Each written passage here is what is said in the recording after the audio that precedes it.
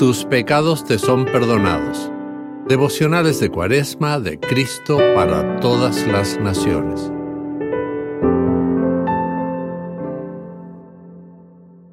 ...29 de febrero... Una fe inquebrantable. Escrito por Cristian Morales. El texto para hoy lo encontramos en Marcos, capítulo 7, versículos 24 al 29, donde dice: Jesús se fue a la región de Tiro y Sidón, tan pronto como una mujer, cuya hija tenía un espíritu impuro, supo que él había llegado, fue a su encuentro y se arrojó a sus pies. Esa mujer era griega, de nacionalidad sirofenicia, y le rogaba que expulsara de su hija al demonio. Pero Jesús le dijo: primero deja que los hijos queden satisfechos, porque no está bien quitarles a los hijos su pan y echárselo a los perritos. La mujer le responde: es verdad, Señor, pero hasta los perritos comen debajo de la mesa las migajas que dejan caer los hijos. Entonces Jesús le dijo: por esto que has dicho, puedes irte tranquila. El demonio ya ha salido de tu hija.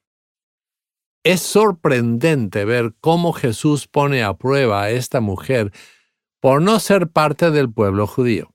Una prueba difícil de pasar, una prueba que demanda un corazón quebrantado y una fe verdadera. ¿Qué podemos ver en esta historia y qué es lo que no alcanzamos a apreciar con claridad? A simple vista podemos ver a una mujer angustiada por su hija enferma, pidiendo ayuda a Jesús. Al mismo tiempo podemos ver a Jesús aparentemente menospreciando a esta mujer, comparándola con un perro. A simple vista, parece que esta historia no terminará bien. Pero ahora miremosla a través de los ojos de la fe. Sabemos bien que Jesús trajo salvación para todas las naciones del mundo. Pero Él quería que la mujer entendiera eso.